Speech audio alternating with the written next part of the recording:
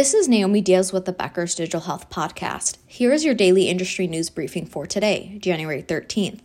First, the newly spun-off GE Healthcare entered into agreement to acquire Amactus, a developer of CT interventional guidance technology. The Amactus CT navigation system provides stereotactic needle guidance, allowing for pre-planning and continuous control during minimally invasive procedures. It's received FDA 510(k) clearance, and the system is approved under the European Union's medical devices regulation. Though the technology is currently focused on CT images, GE said it plans to expand the system with its larger image guidance therapy business. Financial details of the transactions were not disclosed, but GE Healthcare said it plans to fund the acquisition with cash on hand. Their agreement marks the newly independent company's first acquisition. GE completed the spinoff from GE Healthcare on January 4th.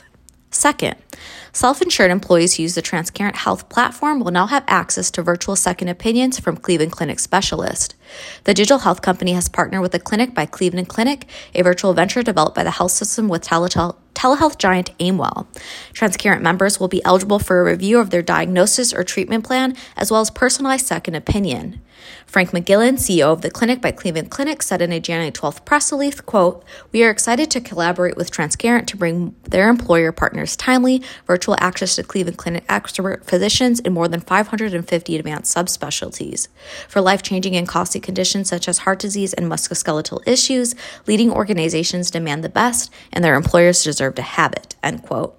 Transcarent closed on a $200 million Series C funding round last January that included Northwell Health, Intermountain Healthcare, and Rush University Medical Center.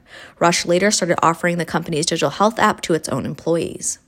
Third, corporate takeovers of primary care practices by the likes of Amazon and CVS Health are a threat to health equity, healthcare cost, and clinician autonomy, researchers wrote in a recent New England Journal of Medicine commentary. On the flip side, the deals could boost convenient access to care for people with good insurance, IT, and capital investment for physicians, and administrative support and work-life balances for clinicians, the authors wrote in the January 7th article. Between 2010 and 2021, private investment in primary care grew more than 1,000-fold from $50 million to $16 billion, the researchers noted. A likely influence is the expanding Medicare Advantage market.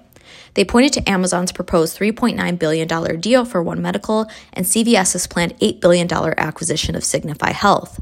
Other big players they cited were Walmart, Optum, Humanid, Aglion Health, and Oak Street Health.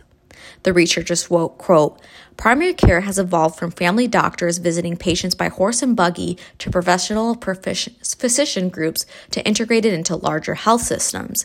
Now, corporate investors are moving aggressively into this field, drawn by financial opportunities created by the shift to value-based care, with major ramifications for the decades ahead. It is critical that neither the historical creed of medicine nor patients' trust in primary care physicians be sacrificed along the way," end quote.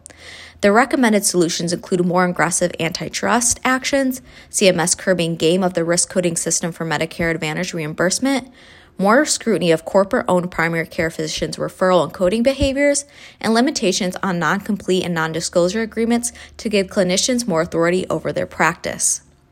If you would like the latest health, IT, and digital health industry news delivered straight to your inbox every morning, subscribe to the Becker's CIO and Health IT Review e-newsletter through our website at www.beckershospitalreview.com.